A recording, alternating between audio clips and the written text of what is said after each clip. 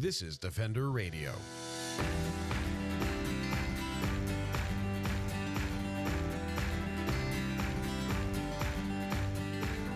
I'm Michael Howie, and this is Defender Radio, the podcast for wildlife advocates and animal lovers, brought to you by the Fur Bearers.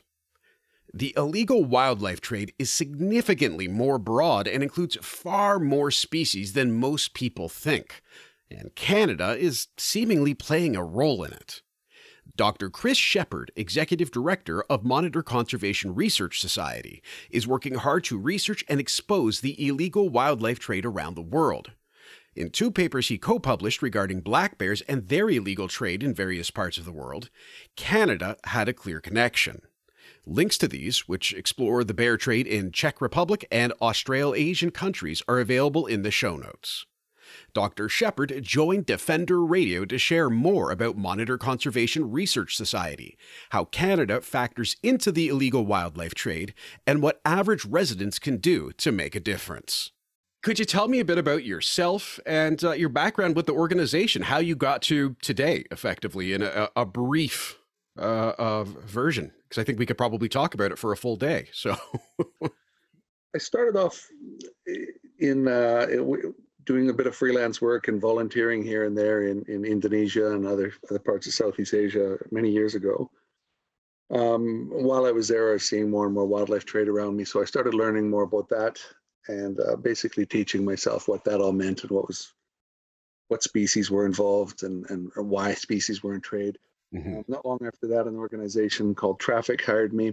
I worked for them for 21 years, based out of Malaysia for most of that time. And then 4 years ago, I moved back to Canada and I set up an organization called Monitor, the Monitor Conservation Research Society. And we look at wildlife trade. We look at legal and illegal trade and unsustainable trade. A lot of species that are in trade or are threatened by trade are not adequately protected, and they're not the big charismatic species that are always in the spotlight. So we focus on these underdog species, if you want, and try to put them in the spotlight where they deserve to be as well.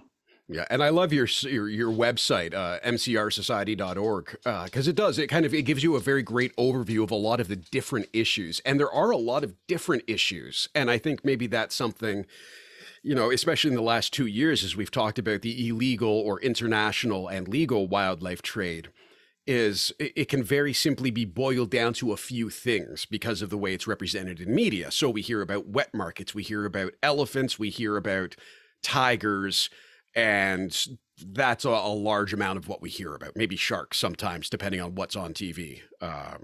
But there is just this vast, diverse array of species and people and places involved in both the legal and illegal wildlife trade.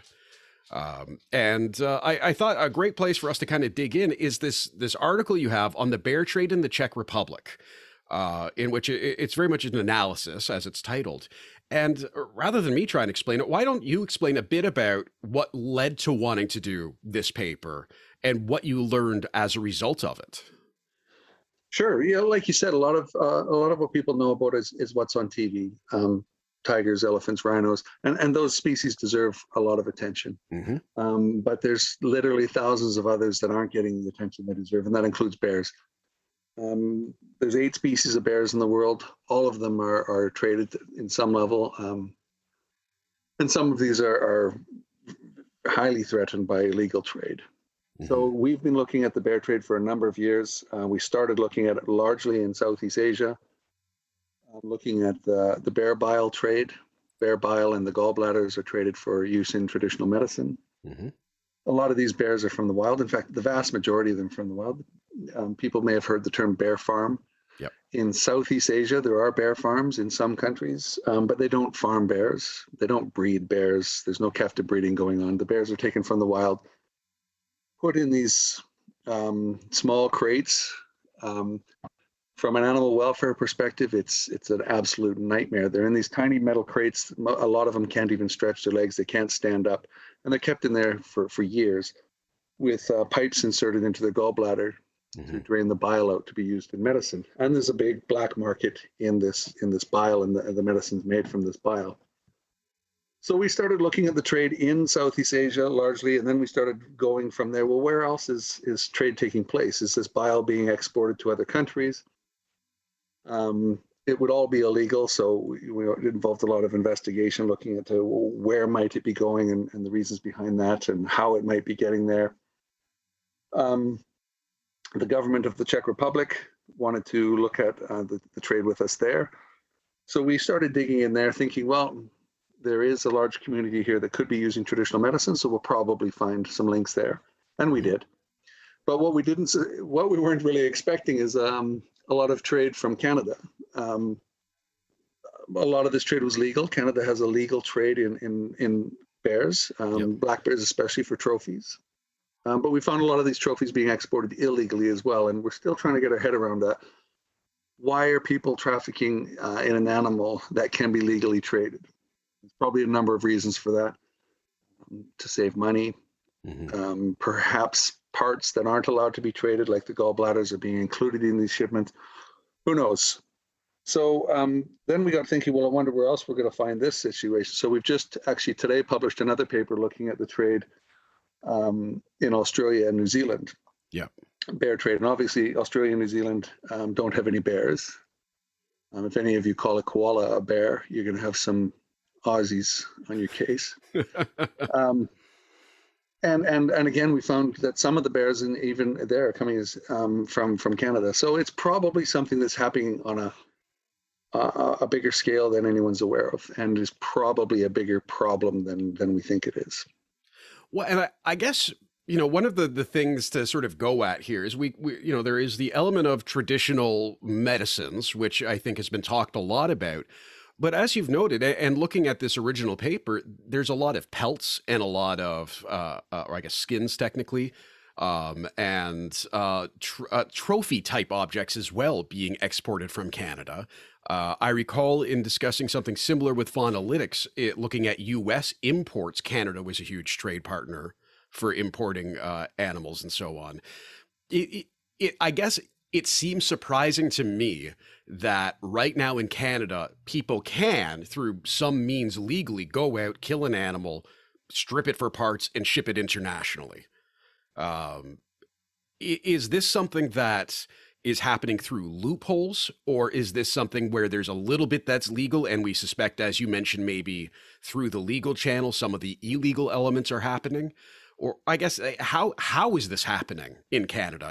I'll just touch on that point first. If you were to, Google wildlife trade or do some research on wildlife trade, Southeast Asia, China, parts of Africa, those are the countries and the places and the continents that are going to pop up, and you're going to find a lot of publications about wildlife trade in Southeast Asia, a lot of publications of wildlife trade, in rhino horn trade coming from South and East Africa and these sort of things. But you won't find anything on Canada. It's not that it's not happening. It is happening. It's just not being looked at as much as it probably should be. And it's probably not happening on the scale that it happens in other countries, but that doesn't matter. It's happening. Yeah. And people need to be made aware of that. And based on that knowledge, Canadians need to be careful what they're buying, making, informed consumer decisions. Don't just buy something at face value thinking it's legal or sourced sustainably or from a legal source. It may well not be. So Canada would play a few roles in the wildlife trade. Obviously, as a source, and as we're talking about with the bears. Bears are coming out of Canada, mostly legal, because there is a legal trophy hunting system in place. There's quotas, there's hunting seasons for bears. It's quite well regulated. But having said that, clearly some bears are slipping out through one means or another, whether it's a loophole that people are taking advantage of, or it's good old-fashioned stuff in your suitcase trafficking. Who knows? And that needs a lot more investigation, and that's something we want to really follow up on. Yeah, and it is. I guess it's one of these. It makes sense, and as someone who over the years has read a lot about organized crime and various other people who are always looking for money, it is in one regard shocking that it's happening, and in another makes complete sense that we live in a nation where wildlife is looked to as a resource, is very often monetized. That some people may then try and find a way to monetize more in regards to wildlife and the access to these things.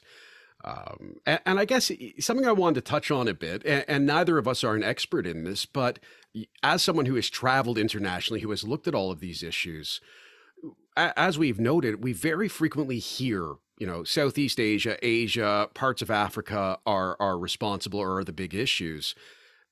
Is there a way of maybe repositioning this in terms of it's not about any specific culture, it's not about any specific nation, but it is about various rules and regulations and so on? Or is it about crime? Or is it about more than what I think sometimes it gets limited to in those social media conversations or in media bites? Is there more to it than just where animals are and where people who may want the parts are or come from?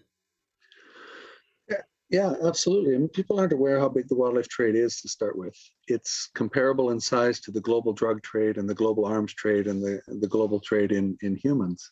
Mm-hmm. It's massive. And when you get something that lucrative, obviously organized crime is going to be playing a major role. A lot of the trade, international and at national levels, is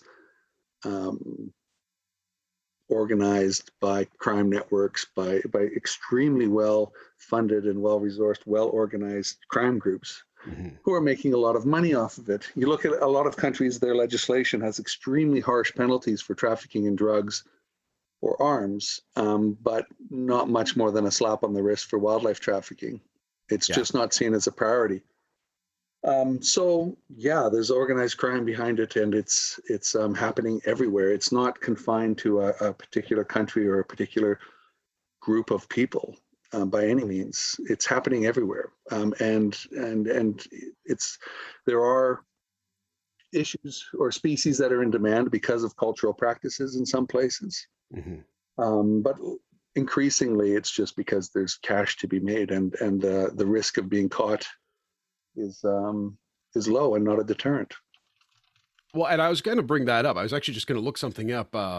So talking about bear bile or bear paws, which are things that can be taken from a bear. In Canada, we do have regulations regarding that, but as noted, there's always going to be someone looking to get around those. And it is reasonable to presume that some of those items do leave the country illegally. In terms of the cost, so if we're looking at someone who wants to buy bear bile, I don't know what they would spend on the bear bile, but what I'm reading here is they'd be looking at around a $250 fine in Czech Republic. US dollar, $250 fine. I am unfamiliar with what the CZK represents for a Czech Republic monetary system, because I am woefully uneducated on such international financial institutions. Yeah, I mean, that's the problem. I mean, the cost and risk equation for wildlife trade is very biased towards the poacher and the trafficker and the smuggler and the illegal end user. Mm-hmm. It costs very little to get wildlife. Poaching wildlife is not an expensive ordeal.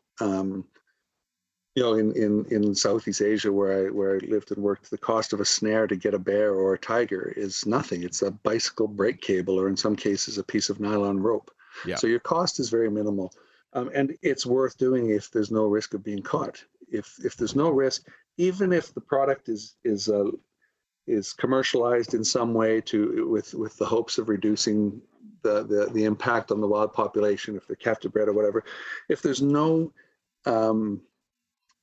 risk of being caught for taking out of the wild for the cost of a bicycle brake cable, people are going to do it. And even if it does become a little more difficult, they may just be putting in more effort to get more, to make up for their losses. Real penalties and a real risk of being caught needs to be in place to serve as a proper deterrent. Yeah, I think that makes a fair bit of sense too. For Canada, and I guess we'll sort of break this into two. Internationally, we've got CITES, Convention on International Trade, Endangered Species of Wild Fauna and Flora. Excuse me. In Canada, we've got wildlife acts, we've got endangered species legislation, we've got all of these other things. What is missing that is preventing this from, or what is missing that could lead to solutions to mitigating, if not ending, some of this trade, at least in Canada? So legislation is adequate. We have very well-trained professional enforcement officers on the job. I think what is missing is probably the most significant is the public awareness that Canada is a player in the global illegal wildlife trade, as is probably every other country on the planet. Yep. It's not just something that's happening somewhere else. So people need to educate themselves about the illegal wildlife trade and get over that idea that you don't have a role to play. Everybody has a role to play. Call on your government to put in place stronger legislation, report suspected or suspicious issues that could be wildlife trade issues. And be careful what you buy. You might see a python skin product in a shop and think, well, it's in a shop, it must be legal, it must be from a sustainable source, it's probably captive bred, blah, blah, blah. I highly doubt any retailer could trace back that python skin bag or pair of boots back to a legal or illegal source. They simply wouldn't know. Yeah. So in cases like that, if you're in doubt on whether or not you're contributing to a problem, don't buy it. Just stay away from these things unless you're absolutely sure. And it'd be a pretty hard argument anyway to say you need a python skin bag. Yes, unless you're a python. If in doubt, don't buy if you're not sure. Yeah. One other thing that really needs to happen in a bigger way. You mentioned Canada is a party to CITES, so are 183 or so other countries. These countries need to be communicating even more than they are. There's a system in place where they can communicate, and they do, but this should be increased to include things. There should be more global discussion on the international bear trade, for example. The bears in Southeast Asia are all listed in Appendix 1 of CITES, which means no commercial trade is allowed of these species at an international level. And if countries are seizing bear products that are coming from Canada, they should be turning around and informing the authorities here in Canada and saying, look, we've got a problem.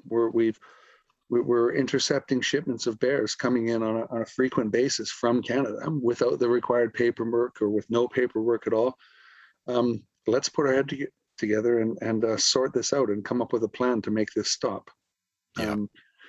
Rather than just enter that seizure into your database and move on to the next one. If countries aren't informing the source countries like Canada that they're receiving illegal product from there, how are the authorities in Canada supposed to realize what they should be keeping an eye open for?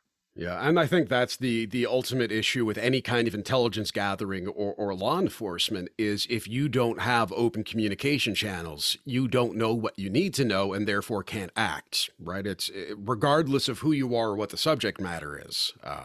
And I also wonder if there is a bit of a resource issue at all in terms of just the volume of people working on some of this. And I would look to perhaps, and it's a bit adjacent, but like the BC COS or the BC Conservation Officer Service, who will be in times involved in trying to investigate some of this, I would imagine.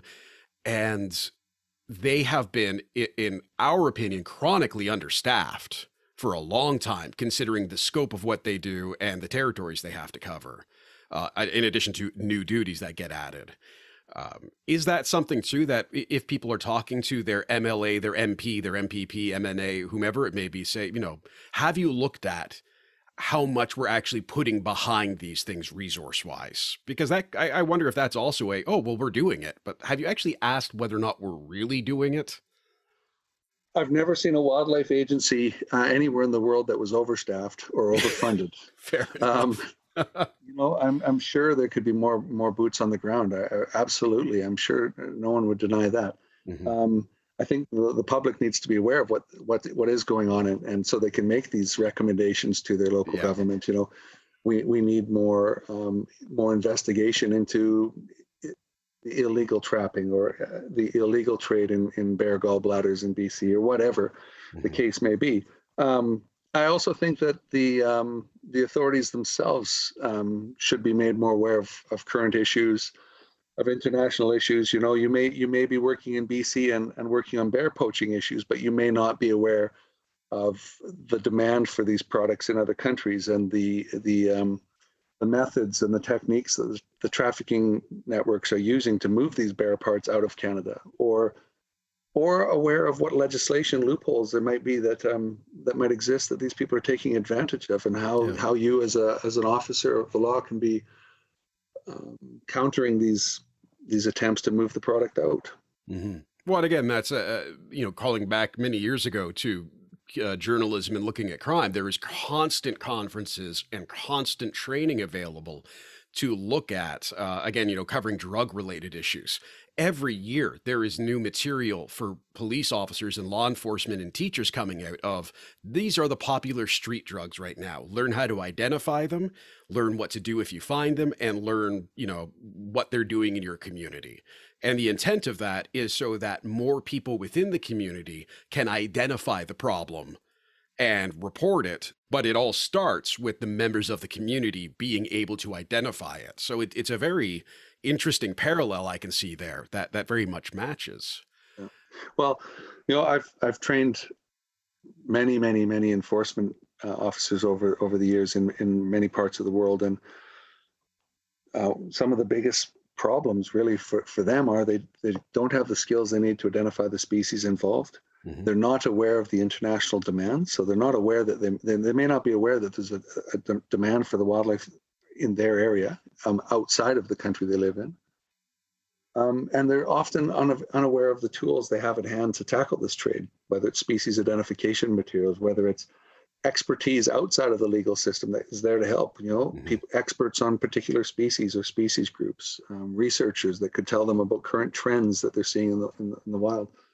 And also, the vast majority of officers I've ever worked with or trained do not have contacts outside of their immediate jurisdiction. Yeah. They don't have a counterpart that they work with or even talk to casually, even in consumer countries or in transit countries, that they could be working with more effectively to intercept shipments and to counter trade, and get ahead of the game and nip it at the bud. So much effort to stop the illegal wildlife trade and the unsustainable wildlife trade is reactive. Yeah. This species is almost extinct. Let's do something about it. Really, we have to get way ahead of the game, and that's why we in Monitor are trying to publish these papers as often as we can and get this information out. Look, there's a growing problem here. There's an emerging trend here. This species is disappearing. There's going to be a replacement species. What's it going to be? And let's get ahead of the game and ensure trade isn't wiping out so many species. Yeah. And just, I think for a quick context check too, I had one more question about consumer stuff, but I just looked this up very briefly. According to a Canadian Geographic article that's a couple of years old, the wildlife trade, illegal trade in wildlife, was estimated at $175 billion annually and is the world's fourth largest criminal enterprise. And what's of note about that $175 billion, because that's a number that, how do you possibly process that? To put it in context, that is 1/10 of Canada's annual GDP right now. So every dollar we make, 1 in 10 would be going to this effectively, just in terms of the size of that trade. So when we talk about resources and you talk about the need for people to really be engaged on it, there's a lot of money to be had. And when there's a lot of money to be had and there's bad people willing to get that money, real bad things can happen, to put it in a wildly simplistic term. And the other thing I wanted to ask about, this just popped in my head when we were talking about consumers and, not buying the snakeskin. Something I see, and I know how some of the ways this happens, but people will have animal skulls. And most people I know who have them did not go out and kill an animal. They either found the skull and took it home and bleached it and did whatever. I'll also then walk past a lot of antique stores and see animal skulls, or I'll walk past curiosity shops and see animal skulls. Is this another one of those opportunities where people could be asking, hey, where did this actually come from? And is there a way, if that's something you are looking to have, that there may be better ways to get them? Absolutely. The trophy hunting and the animal part collecting and the keeping of talisman and that sort of thing isn't properly looked at. It deserves a lot more attention. A lot of these species that are traded as trophies could easily have been illegally sourced. Mm-hmm. And it's worth mentioning also that when we talk about the illegal trade, that is dwarfed by the legal trade that is probably unsustainable. Yes. So, for example, most fisheries is legal, but it doesn't mean it's sustainable or that it should be happening at the scale it is. The vast majority of the bird trade in the world is legal. Yes. But it shouldn't be, because a lot of these species are getting snuffed out faster than anything. So, back to that. When people see a skull or animal parts for sale, why not ask where it came from? Ask if it's legal. If it's from out of the country, ask if it has the proper paperwork to buy it here. Mm-hmm. And if it doesn't, report it. The final thing to really get into is people who want to learn more about this. It seems massive. It really, really does. And as I said, I've interviewed a couple of times on sort of adjacent issues with this. And the hard part for me as an interviewer is the same of, where do I start? Because it is such a huge trade and there are so many components of it. Where would you say, if people want to learn more, specifically with what Monitor's working on, so some of the Canadian linked stuff, the bears, songbirds, a lot of the great research you're trying to get out there, where can people start to kind of dive into some of this and learn more in a way that will be helpful and not just overwhelming? Yeah, increasingly, there's a lot of really excellent material out there in sort of more public and more popular formats. Nat Geo is regularly carrying articles on wildlife trade, and I would highly recommend just going to the Nat Geo site and looking at wildlife trade to start getting a feel for it. Munga Bay is another amazing one that covers a lot of it. The Revelator, all of these different sites are carrying more and more really good stuff on wildlife trade. Mm-hmm. And to dig even deeper, there's sites like our own, the Monitor website. We've got all of our publications there. And if you wanted to hone in on the bears, we've got a lot of publications there on bears. And but it's Google bear trade and a number of papers will pop up. One of the things, last thing I want to ask about, you wrote a great article for us at thefurbears.com, and I'll link to it in the show notes for folks who want to read it, about otter cafes. And we don't really have time to go into that as an issue on its own. But I think in terms of talking to people about what they can do to try and be, positive about this, to be helpful about this, that article I thought was a great overview of some of the questions to ask maybe, or things to consider when you are internationally traveling. And seeing, maybe like this is cute, but are there any quick takeaways from that you would include sort of in this? Yeah, I would educate yourself before you travel. Don't go to wildlife cafes that are selling animals. These places are fueling illegal trade. They're raising demand for wildlife, and often are displaying animals that have been illegally sourced. Mm-hmm. And don't pay money to pet tiger cubs and these sort of things. There's breeding farms that breed tigers. When they're young, you can get your picture taken with them, and as the tigers get older, they're slaughtered and their bones enter the trade. So all of these kind of things are out there. And if you don't educate yourself before you go, you could fall victim to them pretty easily and end up contributing to the decline of a species in worst case scenario, or committing a crime that you might later be punished for.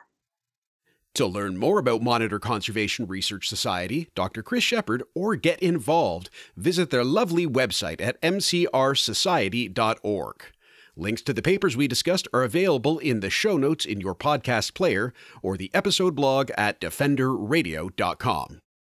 I want to thank everyone for listening and remind you to follow me on Instagram and TikTok at Howie Michael or Facebook at the Defender Radio podcast page. Until next time, I'm Michael Howie for Defender Radio and the Fur Bears, grateful for your time and kindness.